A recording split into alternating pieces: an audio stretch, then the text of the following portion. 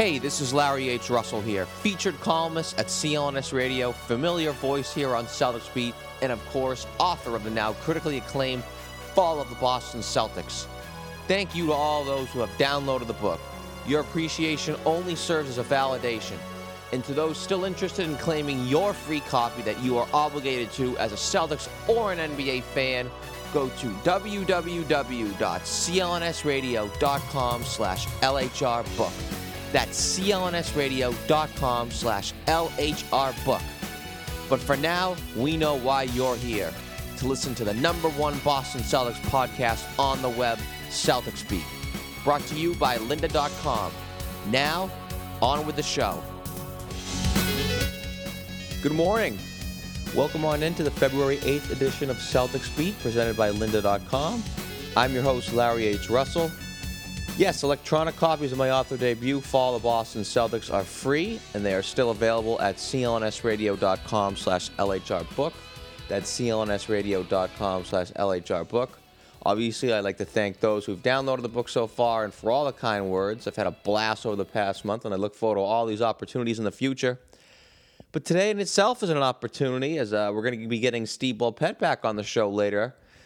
Obviously, I want to get my initial thoughts on the week that was for the Boston Celtics, because it was a very busy week for the Celts, and it was a very good week for the Celts. Yes, they lost last night in Milwaukee, 96-93, close game. It was frustrating because, quite frankly, they always lose in Milwaukee, and I wasn't exactly going into that game with high hopes. It just seemed to be they always seem to get the Bucks in a bad spot. You know, that's second night in a back-to-back, Saturday night, different time zone. And they've always seemed to struggle up there. I mean, even when they had Bird and Milwaukee didn't have the best teams, like, say, in the late 80s and the early 90s, that was always a house of horrors in a sense for the Celts. And last night proved to be no different. I wasn't going into that game expecting a win. In fact, I would have been very pleased with a good performance, and I would say that they did so, because once again, they continued to fight pretty hard last night. It was a great game. It was once again, very tough spot for the team. Fifth game of the week, 2 back-to-backs in the week, with that being the second back-to-back. Different time zone, but they still brought it. I mean, they got off to a real good start. Once the Bucks got over the hump, it was a struggle. There's no question about it. But I thought they played fairly well defensively. They played pretty well, but they just, they camped short and they lost a tough one. But other than that, it was a good week, I thought. I mean, they picked up 3 wins. Were they against the best teams in the league? No, but it was a pretty busy week. And to get 3 wins, including one of them, which was a back-to-back, to get both of those themselves, I thought was fairly impressive for this young team. They're definitely making strides in that area. And really, it's been a pretty good stretch of basketball since that West Coast trip. Really, it's more specifically since Stevens left the team behind in Los Angeles for a few days after Martin Luther King Day. The team has played very well, and they've played really inspired basketball. And other than that loss to Miami, I thought, on Super Bowl Sunday, and I guess none of us were really paying attention, right? There was a pretty big football game later that day. But if you did watch that game, I think of the past 2 weeks, that's really the only performance where I thought it was underwhelming. I guess maybe Houston, but that's a tough game because that's the first game back from a long trip, just as that Minnesota game was a tough game because that's the last game of a long trip. I really think only that Miami game was really the only time I've seen this team flat for a sustained period of time in a game. But I think these last 2 weeks have been good. I've been really happy with what I've been seeing so far after being so frustrated earlier in the year, where I admit I let the emotions get to me a little bit early in the season. I wasn't just furious and throwing things all over the place as some other fans did, but it was maddening earlier in the year in some of the struggles they had, particularly at the end of games. So I actually thought the team underachieved at the beginning of the season. I really did. I mean, listen, they aren't the most talented team, but defensively they were atrocious at one point. Only the Lakers had a worse defense than they did. And while in the preseason they talked a big game about ball movement, and even showed flashes of it, be it preseason games against Philadelphia.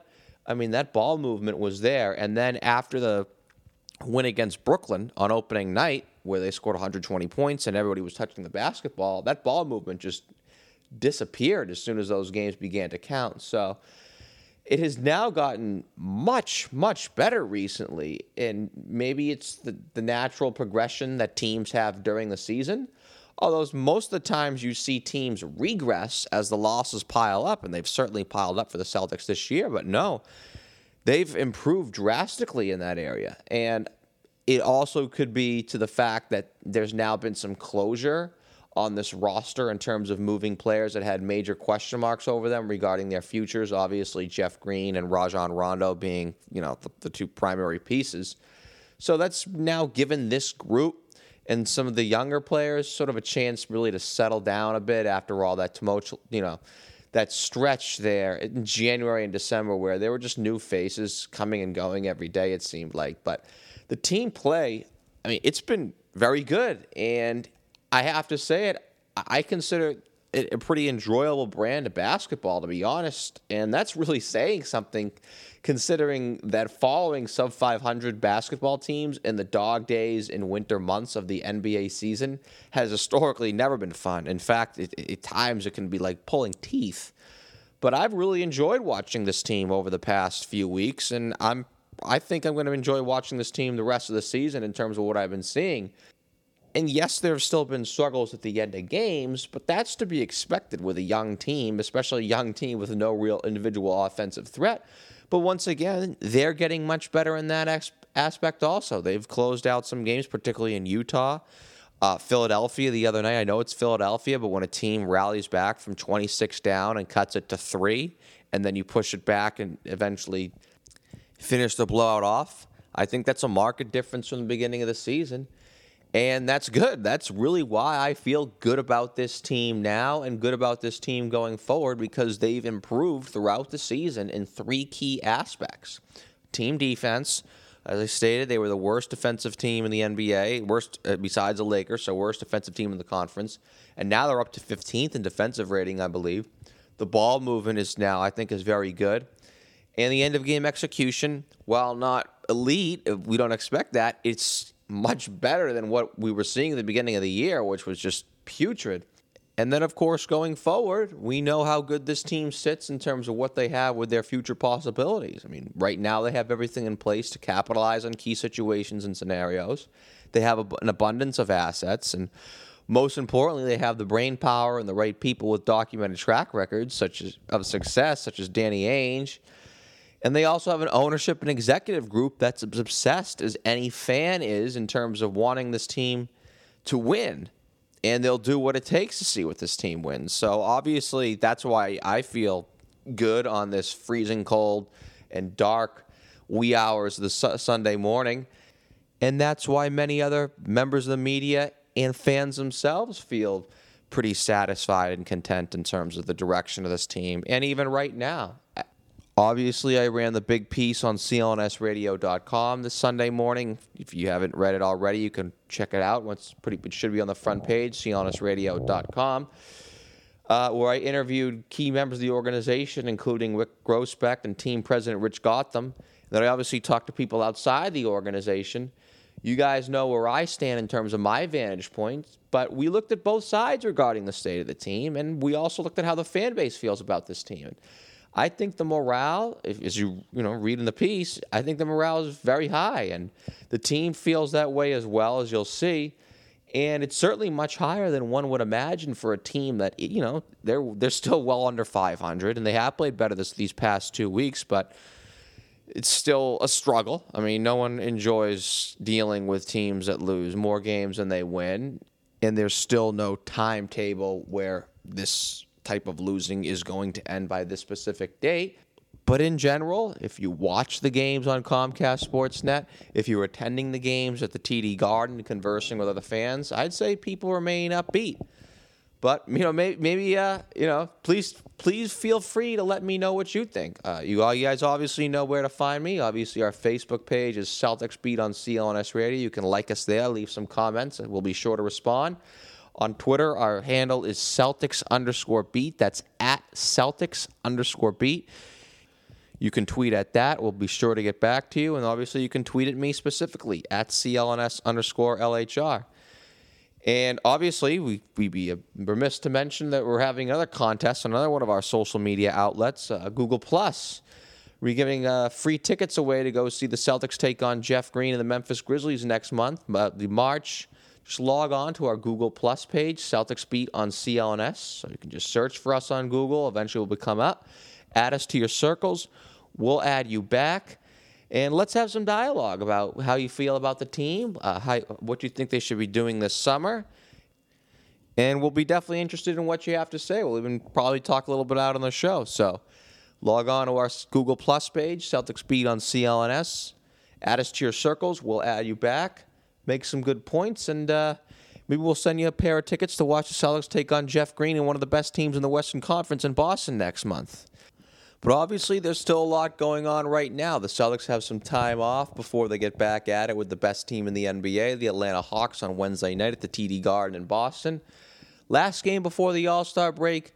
Going to be tough, as they all are, but it's a game I'm actually looking forward to. I want to see this team continue to play inspired basketball, and the Hawks should certainly get this team up, right? I mean, you got the best team in the NBA coming to your gym. So it should be a pretty fun night at the Garden Wednesday night, and I'm actually really looking forward to it.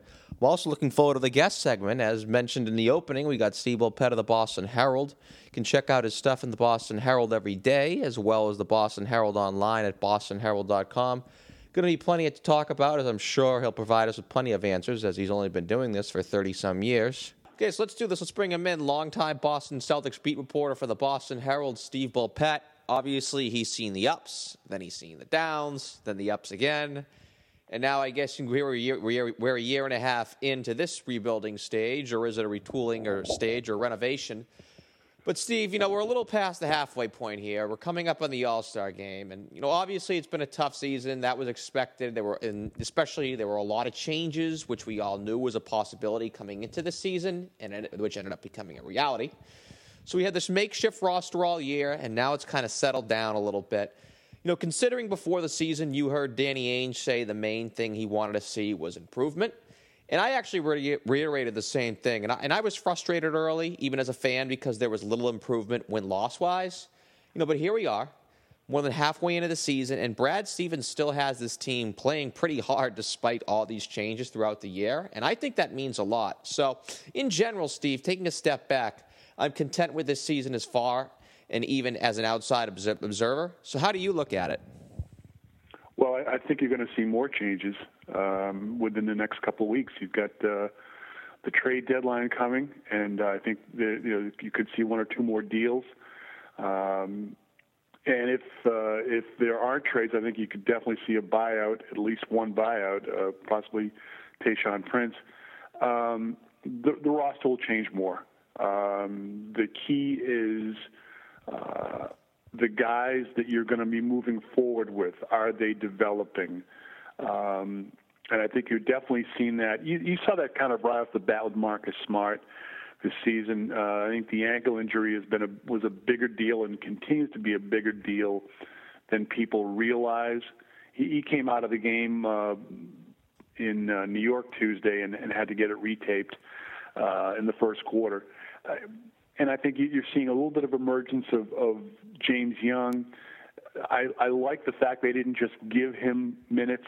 He had to earn them. He had to, show he was understanding what they want him to do defensively. But, yeah, I mean, look, there was a point here where this team was potentially ready to spiral. And what I think Ainge has wanted more than anything is, as the young guys develop, they don't want it to be in a situation like Philadelphia was last year. I think he wanted it to be where they come out each game with a legitimate chance to compete. And, moving Rajon Rondo was big because it freed up time for Marcus Smart, even though you moved Evan Turner to the starting point guard spot. But it removed that guy that, is he going to be here? Isn't he going to be here? That question got taken out of the locker room. And then you move Jeff Green, and there's a guy that just on has wonderful skill, and when his head is into it, he can do great things. But there are too many times where he was disinterested on defense, and that kind of a thing has an effect on a dressing room and on the floor, certainly. So I think, after that, they realized that they're going to have some down games. Every team does. Some games where the effort is just kind of spotty or this or that. And I think when they look back at it, it wasn't necessarily the effort, but the execution was kind of spotty, and it made it look bad. After those moves got made, I think Brad Stevens realized, I'll be able to sleep at night here now because the guys I've got all need to prove something, and he was at least getting a representative effort on most every occasion. I think that's what's changed.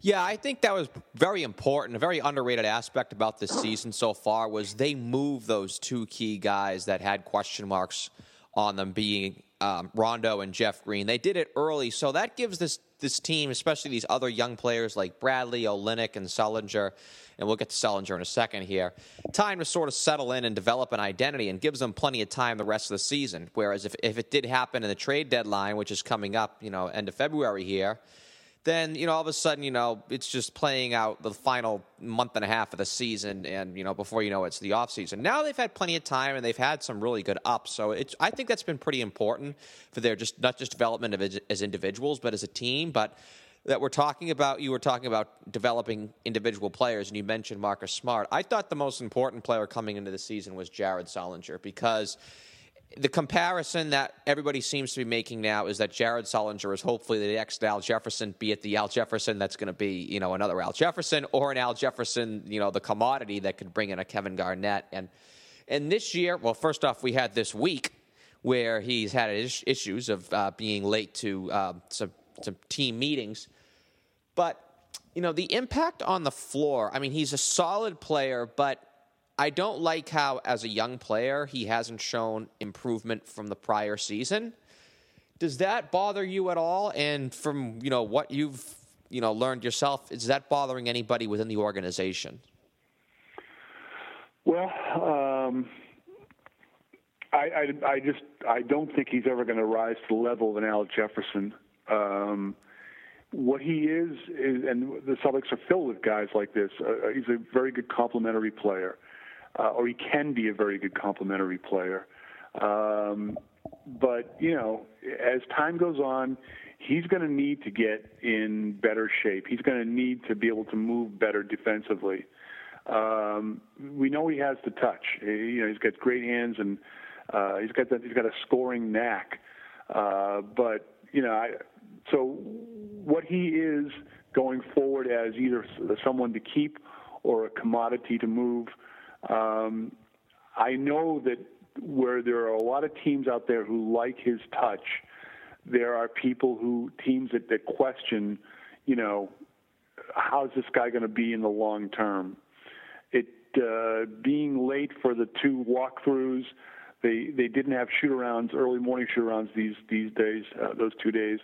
They moved them to or meetings / walkthroughs to before the game, and he was late for those, traffic, et cetera, et cetera. I was more disturbed by the way he just kind of blew it off before the game when he was talking about it, like, hey, everybody's been late and stuff like that. It's like, well, I'm not sure there's been the starters haven't been late two home games in a row. And I think that's, you need to say, okay, accept that, take accountability on that, and then you can move on. So, I'm not sure where he stands as this goes forward. But look, these next few months are important, and how he responds, that'll be interesting, I think. Isn't that mindset particularly dangerous around a team where losing can create a mindset as fragile as it could be with the Celtics? I mean, it's one thing if he did that under, say, Kevin Garnett or Paul Pierce, and he probably would have been, smacked into shape. But now that it's on a team that doesn't, win more games than they lose, quite frankly, Isn't that a little more strenuous than it could be, say, on any other winning team? No, I'm not sure because, I mean, you've got what he says in front of us when he's trying to act cool and play it off. That's one thing. But I think in that dressing room, they have got some pretty solid shoulders up guys. Avery Bradley is not a real outspoken guy, but when he speaks, he says things that are worth listening to. Gerald Wallace will joke around, but he knows what it means to be professional. They've got guys in that dressing room that know how they're supposed to play. Marcus Smart knows what he's supposed to be doing, and plays with that kind of passion that really sells himself to his teammates. Trust me. So I'm not sure that you can compare this to, well, if Kevin Garnett was here, Kevin Garnett didn't always get in front of driving defenders. He sometimes would take a step aside and try to block the shot. So there are, everybody has issues. I don't think this is going to be any more so because it's a younger team. He'll either, he'll get with it, I think, at some point, or it'll affect his career going forward. You mentioned Marcus Smart and what he means to the locker room. It's funny, when I talk with Jeff Goodman, not just back last July, but even a week ago, he just still raves about Marcus Smart, the person, and his leadership skills. One of the concerns that people have for the Celtics right now is, although while they are rebuilding and they're getting as much assets as they can, and it's literally almost a historical, unprecedented amount of assets, the concerns are that there's less veteran-type players around, and with less of those types around, and seemingly a guy like a Brandon Bass going out the door, that could be an issue in itself for young players developing. But you mentioned some of these other young players taking on, maybe not, Napoleon-like leadership roles, but having the qualities that a professional should have. Do you want to just sort of further emphasize that? Yeah, I wouldn't say it's necessarily needing those guys.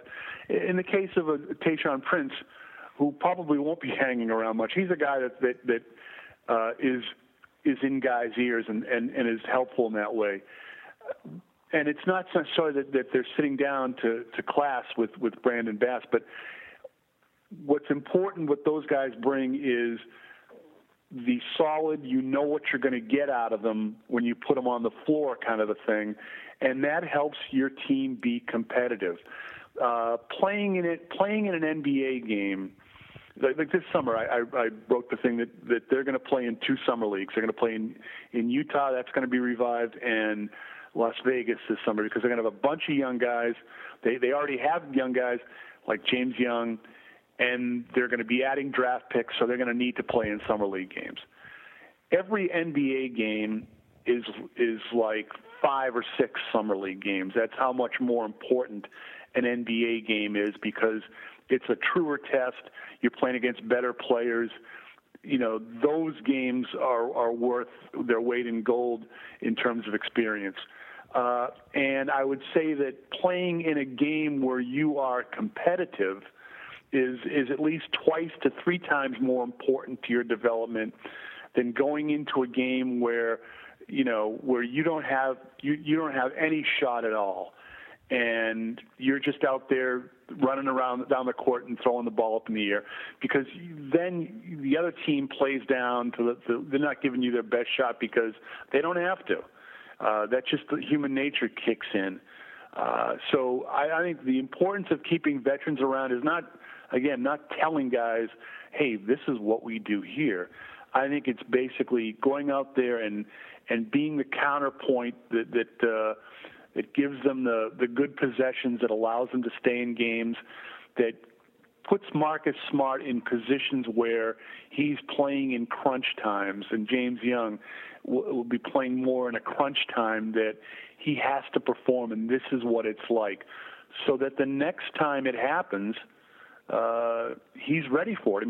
The reason you practice for hours on end is because when it comes game time, those are things you've already done. The reason why you want your young players to be in competitive situations is so when they get in those situations in their second and third year, it's like, hey, I've already done this a ton of times.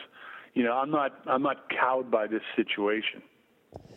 Yeah, I think that's what I think has been the brightest spot of this season is, I mean, I know it's tough to talk about moral victories, but when you consider the circumstances and the fact that, like we've talked about, I mean, players have come and gone throughout the season, yet, this competitive environment is still there.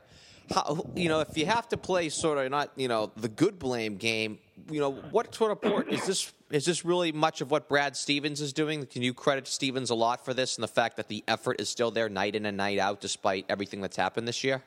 I credit Stevens for being an even hand, that he's not – there's only one part I would actually fault him for is that the home game against Charlotte, and he was out there trying to take the bullet. This is on me. This is whatever.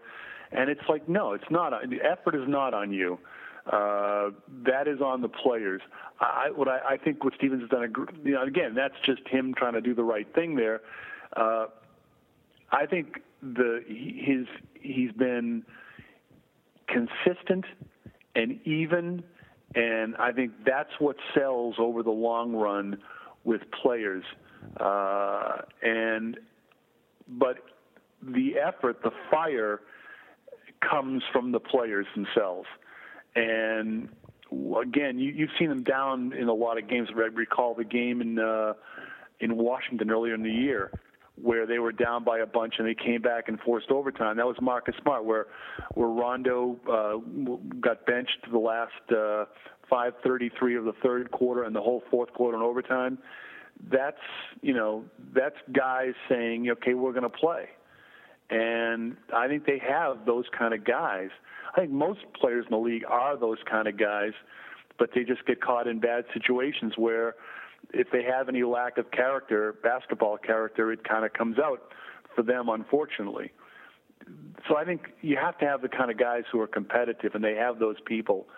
And I think Stevens gives them the consistency of leadership from the bench that they know what they're getting. There are no surprises. Earlier in the interview, you alluded to the possibility of more roster changes. And, the way I look at it is, I think if so, they'll probably be minor. It could be something with Brandon Bass or Marcus Thornton. I know you've discussed Tayshaun Prince quite a bit, not just on the show, but frequently at the Boston Herald, as well as the Boston Herald online at bostonherald.com.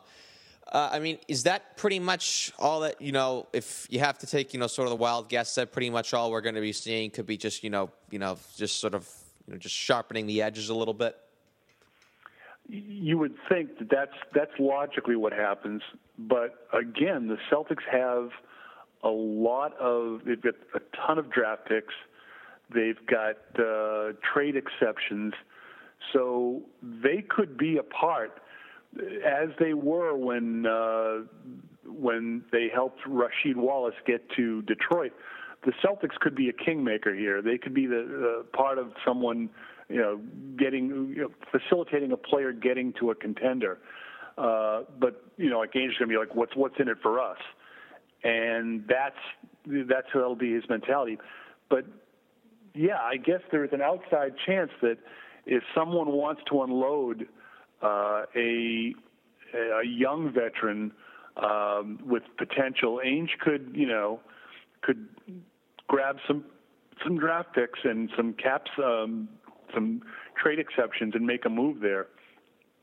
I would tend to doubt it at this point, but he's in a position to do a lot of different things. You would expect, however, like you said, it'll be more bookkeeping and clearing out a veteran. They'd love to get a draft pick for Tayshaun Prince. They'd love to get a draft pick for a lot of those veteran guys. But if they do trade Bass, Tayshaun Prince, even Marcus Thornton for draft picks, then it could make the end of the season. They could take a step back in terms of developing guys in competitive situations. If you look at it, Marcus Thornton's a guy you don't talk about a whole lot. We don't talk about a whole lot. But he's the kind of guy that comes into a game and starts throwing in threes because and that's what gets you back into games. So, if you lose a couple of those guys, the L's could pile up rather quickly.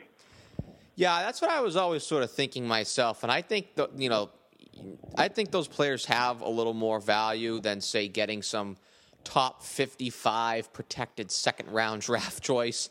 Because, like you said, those guys not only help the team and help young players, but, when you're just sort of just peeling off guys, it could, further sort of, decline the mindset, if you want to, say it in just a terribly general term. But I actually want to sort of shift gears to something that's far less tangible. And, I really find this interesting, Steve. Usually when teams struggle, the cat calls are inevitable. And so even though we all know of the big picture here with the Celtics, and it is whatever you may think about it, it's still not hard to let those emotions sometimes, of certain performance, be it by the team or individuals, sometimes supersede you. And so, when I wrote Fall of the Boston Celtics, we all remember how ugly it got in such a short period of time, no less, for Rick Pitino at the old Fleet Center, and just how vicious it was at games then. We really haven't seen any of that a year into this rebuild. There are no tomatoes on the court. There's no, endless booing. In fact, it's quite the contrary. I'd say people are fairly content. I know even myself as a fan, I'm very content at what I'm seeing. How would you best describe the mindset of Celtics Nation? Well,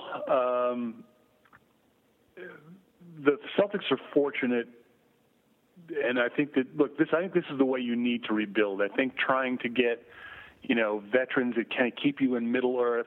I'm talking about having a youngish roster, but adding guys that are, that other teams kind of cast off, but guys who can play a little bit, wins you a few more games, maybe gets you into the end of the playoffs. Those aren't the things you want to do. I think the Celtics are lucky that they have a fan base that understands the game, that understands, how you win.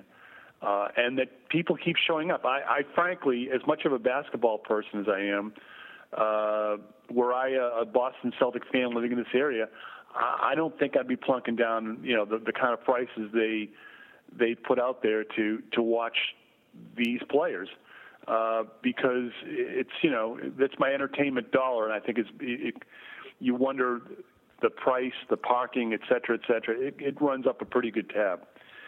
But you have people that support the product here, and they, I think, appreciate when they get to watch a Marcus Smart or like James Young, make a nice cut. There's the pass, there's the dunk. These are the things that they say, yeah, this is good stuff. But what they won't stand for, and there have been boos this season, is when a team gets caught flat-footed defensively and gives up easy baskets on 2 or 3 possessions in a row, then people will let them know about it, and they should. But remember this, in the latest Big Three era, I remember specifically a game against Washington at home where the Garnett, Pierce, Allen, those guys came out and were just terribly flat and got beat by Washington. And as those guys were coming down the tunnel leaving the court, they got hooted on unmercifully and deservedly so. That's the way that I think fans can have an impact in terms of, letting the guys know this is what's acceptable, this is what isn't. So I think the Celtics and Ainge and the ownership here are fortunate that they still get to sell their product and people will buy it, knowing that this is not going to be a competitive team for a bit, because you have a fan base that gets it and understands that they're not putting unreasonable demands on a team that's not ready to win. I think there's no better way to get you out of here on that. Steve Bulpett of the Boston Herald. You can follow Steve on Twitter at SteveBHoop. Steve, thanks so much for joining us once again on Celtics Beat. Thank you. Pleasure's all mine, Steve, as well as the audience of Celtics Beat. You left us plenty to discuss on the other side of the break. Hi, this is Sean Backey from CLNS Radio and the Evening Score Sports Podcast. Kickstart your new year and challenge yourself to learn something new with a free 10-day trial to lynda.com. Lynda.com is used by millions of people around the world and has over 4,500 courses on topics like web development, photography, visual design, and business, as well as software training like Excel, WordPress, and Photoshop. All of their courses are taught by experts, and new courses are added to the site every week. Whether you want to set new financial goals, find work-life balance, invest in a new hobby, ask your boss for a raise, or even find a new job or improve upon the current job skills in 2015, lynda.com has something for everyone.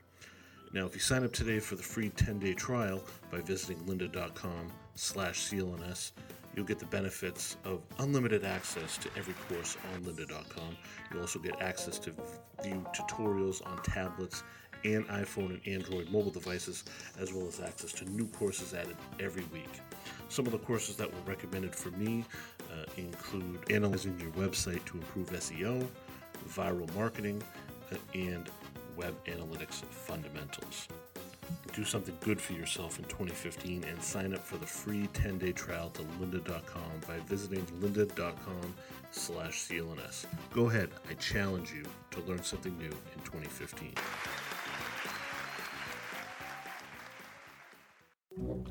Hey, this is Larry H. Russell here, featured columnist at CLNS Radio and executive producer of the #1 Boston Celtics podcast on the web, Celtics Beat.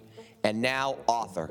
That's right, author. My debut book, Fall of the Boston Celtics, How Bad Luck, Bad Decisions Brought the Mighty Celtics Empire to its Knees and Ushered in the Dark Ages, has already been called the definitive account of the infamous doldrum period in Celtics history. You think the Celtics are struggling now? Well, you got quite a short memory. Get the inside story from executives, general managers, staffs, players, media, fans, you name it, as I take you through a time in which how the Boston Celtics fell from the shining city on the hill and became entrenched in purgatory. And you'll see why. That's Fall of the Boston Celtics, available on clnsradio.com on January 5th. And you can't wait for the release? Well, tweet the hashtag Fall of the Boston Celtics to me at CLNS_LHR. That's hashtag Fall of the Boston Celtics at CLNS_LHR. And we'll pick one lucky follower and hand out a free copy on the January 4th episode of Celtics Beat. And now, on to your regularly scheduled programming.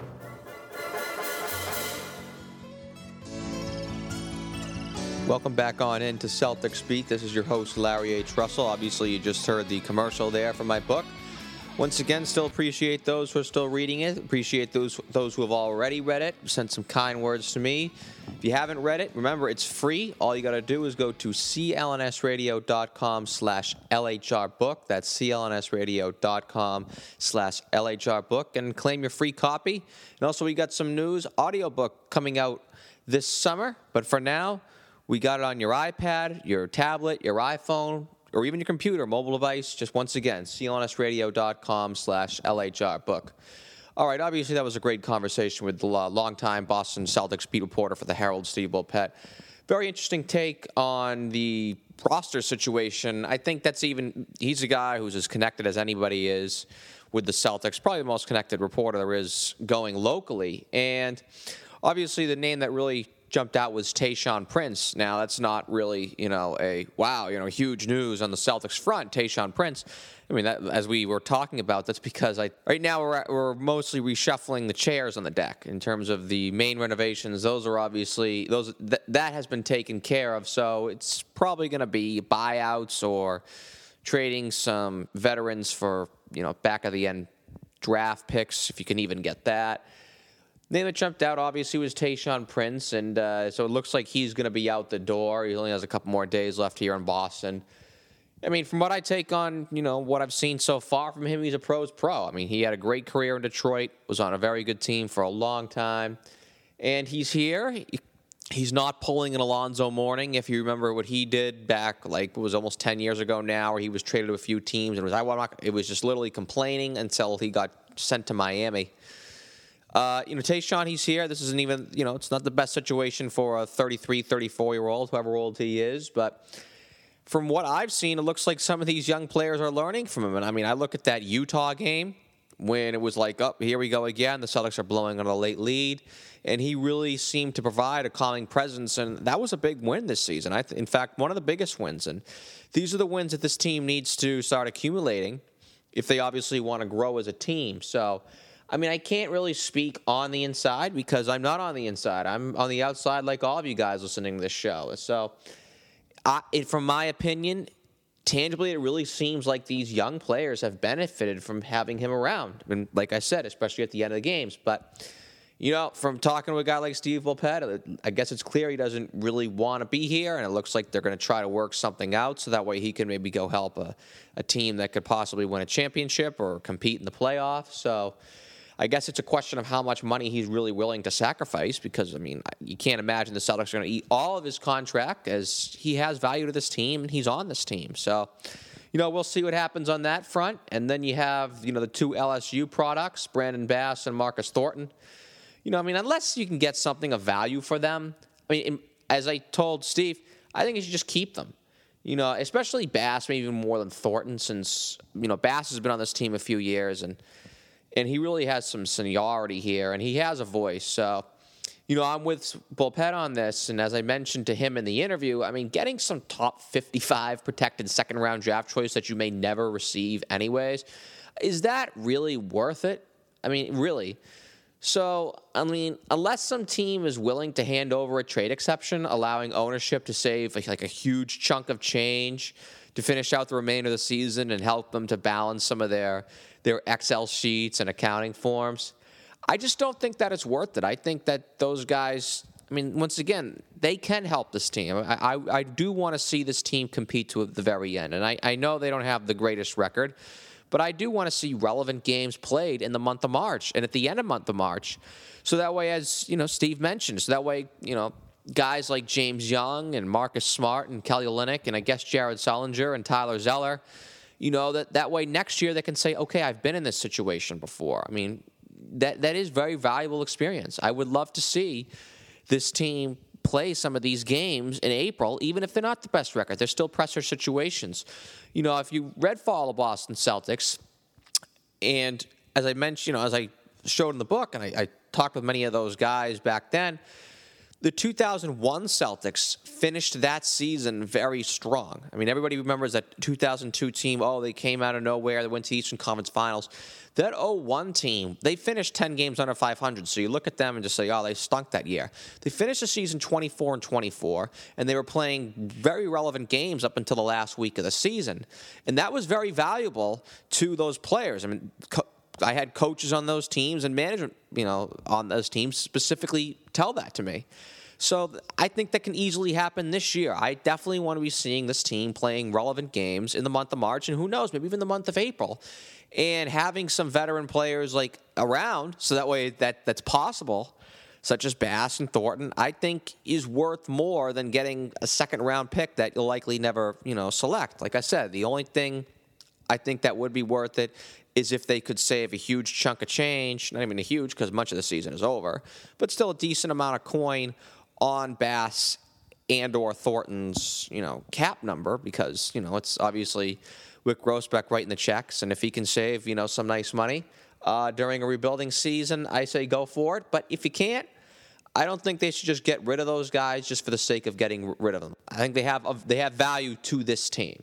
And in turn, I think that makes people really sell this franchise a little short because, as I mentioned, that little transition from 2001 to 2002, this team next year could just as easily contend. I know it seems far-fetched, but if it was February 2007 and I was telling you, they're going to make a couple key trades and they're going to be in the mix in 2008, you would have called me a fool. But this team still has plenty of flexibility and plenty of opportunities.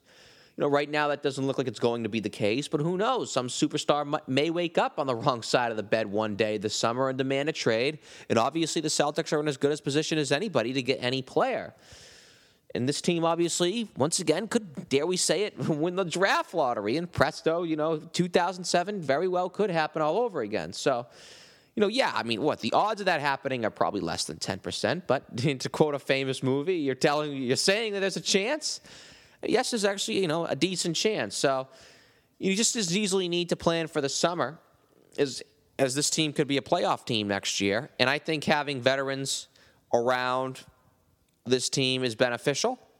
And even in terms of signing them this offseason as well. Because, Thornton and Bass they're not in their mid-30s. They're veteran players, but they're not 1 or 2 years left. They could still help a team 2-3 years from now, and who knows, maybe they could be helping that, next at least very good Celtics team 2-3 years from now. And I think that, just having them on this team now, I don't think it kills them. I think people are saying, oh my goodness, you got to get rid of these veterans so that way you can play these young players as much as possible. And, they're helping this team win games, and we don't want that because we want the top pick in the draft. Obviously, that's another rant for another day. I don't want to reiterate now for the 5th time, but I guess I will to sort of finish out this thought. There's plenty of value in keeping them around. And one thing that I have to touch on, because I didn't do it in the opening, because it was nice to talk about some wins during the opening. Obviously, the Celtics had a very busy week from Sunday to just last night against Milwaukee. There are plenty of games. There's plenty to talk about. And one thing I really didn't get to touch upon in the opening, although I did with Steve, was obviously the Jared Sullinger situation. And I think Jared's a guy who needs some voices around. I mean, I actually sort of disagreed with Steve there in the interview. And I just think that he needs a senior guy around, and whether it's a Brandon Bass or some other veteran that this team doesn't have yet. Because right now I'm pretty concerned with him, and I agree with Steve. I'm in the sense that I'm concerned about the laissez-faire attitude. That we definitely do agree on. And that it was no big deal to not follow the rules because, it was a small rule, but rules are rules. And I think that definitely brings into question his commitment because, this just isn't a rules thing. I look at the fact that from my eyes, I consider him out of shape, which I guess is a far cry from what we saw in October when he came into camp in pretty good shape. Here we are in February. He's played however many 50 basketball games or whatever it is, and he's in worse shape than when he played 0 basketball games for the 2014-15 NBA campaign. So that sort of questions his commitment, whether it is to his diet, whether it is to a workout regimen, or just an overall sleep pattern, or whatever he's doing during his leisure time, because I don't know why he's fallen out of shape. I can't answer for him, but it's a question of his effort. And I think commitment is definitely twofold, definitely mentally and physically. Mentally, I don't know. He doesn't really seem to be there. He has the talent. He has the touch around the basket. He's a good passer. He has definitely all the intangibles to be a good, great basketball player. But so did Antoine Walker at one point. But Antoine, he didn't have what it took off the court to get better each and every day. And I'm starting to question that regarding Sullinger because, he has fallen. He's in worse shape now than what he was in October, at least from what I am seeing. Maybe I'm blind. Maybe I'm Helen Keller. I don't know. He just doesn't look as in good a shape as he once was. B, improvement-wise, there really has not been all that much. Statistically speaking, I think there's been a slight raise in his efficiency numbers from last year. But, that's just on his God-given talents. He hasn't really added any other facet to his game over the summer where you can say, wow, yeah, Jared Sullinger came back and added this. He's just sort of honing what skills that he already had, just basically, from the experience of playing, a bunch of NBA games alone. And then, you have this. And I think you can sort of connect that all together and say to yourself, is this a guy who's going to put in the effort to maximize his true potential of what he can be as an NBA player? So we really got to, question that about Sullinger and maybe having a guy like Brandon Bass around. I know it's a stretch to say, but maybe a guy like Brandon Bass could be the Chris Carter to Randy Moss for the Vikings were in 1998, where Carter was a really important guy for Moss and kind of kept him in check before, obviously, Carter moved on and, Moss got out of control and the Vikings had to ship him away. I'm obviously saying that can't be that extreme of a scenario. It's just a slight comparison I'm making in the fact that, I think a guy like Jared Sullinger, especially on a team that's going to be losing more games than they win, could truly benefit from having, some important voices around him. So the Celtics definitely need to keep an eye on, filling out the team with the right people. And I don't know, I'm just a fan of Brandon Bass in that aspect. And they obviously definitely need to be vigilant with one Jared Sullinger because he's just a very important part of the future, be it if he's going to be on this team or if he's going to be a commodity to bring this team, obviously, the piece that could, dare we say it, be another Kevin Garnett. But we'll finish it up there. We only have a few minutes left in the show, so we got to get around the NBA in 5 in.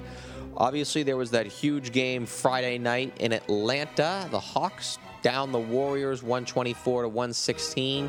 Got back on the winning track there after dropping that game to the Pelicans. Boy, they can't stop winning, and every single day we ask, geez, can the Hawks really win the championship, despite the fact that they've lost? I think you can count the amount of games on one hand that they've lost since November. I don't know. I guess I still say, no. I still really like Cleveland in the Eastern Conference, but it's still a great story. I love how they're doing it. They're definitely sort of like the poor man's Spurs. And I guess you can't really say they're a poor man's Spurs because they only have single-digit losses, and they just keep on rolling, and they have the best record in the NBA. But it's flabbergasting, and it leaves me at a loss for words at how good they are. It's a great story because it's showing the NBA just what Detroit did 10 years ago, that you don't have to sell your soul for a superstar, be it stink every year and hope that LeBron James falls into your lap via a draft lottery. You can just put together a team, an organization from the top down, and start with a philosophy and go from there. And the Hawks have certainly done that. I would love to see them have great success in the postseason. I'm not exactly banking on it, especially considering it's a franchise that, believe it or not, has never been past the second round of the playoffs in their 40-year history in Atlanta.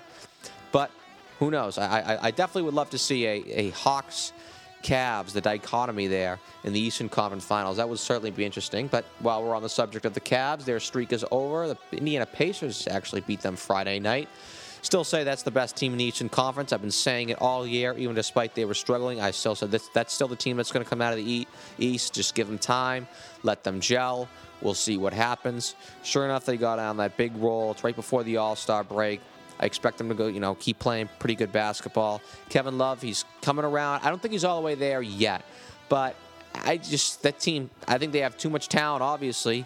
And they have the best player in the Eastern Conference, not the best player in the NBA, because the best player in the NBA right now and for the foreseeable future is going to be Anthony Davis. Still on the subject of Friday night. Boy, Friday was a busy night in the NBA, huh? Game winner, double clutch, pump fake, whatever, threw it in from God knows where against Oklahoma City, gave them a huge win, pulled them into one game within the Western Conference 8th seed. That's going to be an interesting battle there, by the way. Oklahoma City and New Orleans and Phoenix battling out for the 8. New Orleans got that win at Oklahoma City, which gives them a tiebreaker, if there is one, because they just pulled up the season series. But Anthony Davis, wow, what can you say? It wasn't just the game winner. 41 points. There's no question about it. I say if Davis can get that team into the Western Conference Finals, yeah. If he can do that, wow. If he can get them into the Western Conference playoffs, I think he's the MVP of the league. I really do. I think you can look at Steph Curry, even James Harden. Obviously, LeBron James is always going to be in that mix. But, Anthony, in the West, you've got to have a team with multiple superstars. And New Orleans doesn't have that. They have the superstar. They have the guy. They have the best player in the NBA. But no matter what, you've got to have a pretty deep team. New Orleans is not that. If Davis can get that team into the 8 and beat out Kevin Durant and Russell Westbrook, as well as a really solid Phoenix Suns team, he's my MVP because, statistically speaking, this is one of the best years in NBA history, both offensively and, of course, defensively. And what's even scary is how young he is and how much he's improving on a year-by-year basis. It's frightening how good he will be in 3 to 4 years. He's already the best player in the NBA right now in a league where LeBron James, who is a top 5 player in NBA history, is in it. He's the best player in the league right now. God knows what he's going to be in 3 to 4 years.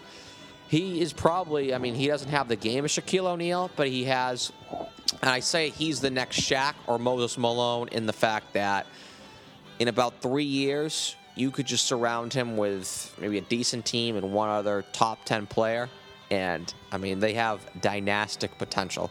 Obviously not now. That New Orleans team isn't that great. But eventually, if he gets on the right team, he's a guy who could, I got him down for, I'm saying it right now here in the middle of February 2015, I got him down for 3 to 4 championships.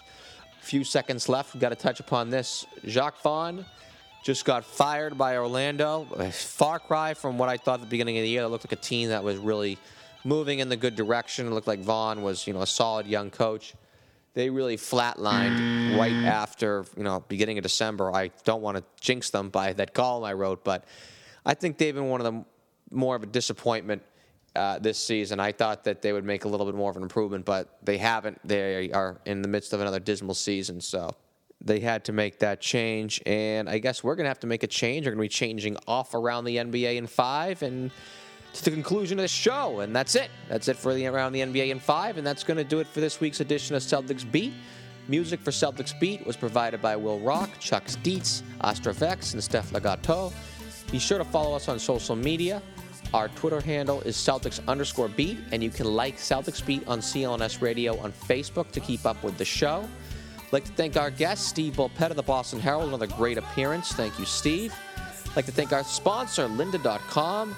That's www.lynda.com/CLNS to get your free 10-day trial. Thank you, lynda.com, for making this all possible. Once again, for our staff writer, Eddie Santiago, myself, the executive producer and host of Celtics Beat, I'm Larry H. Russell. See you next Sunday with special guest Brent Barry of NBA TV for another edition of Celtics Beat, heard exclusively on CLNS Radio.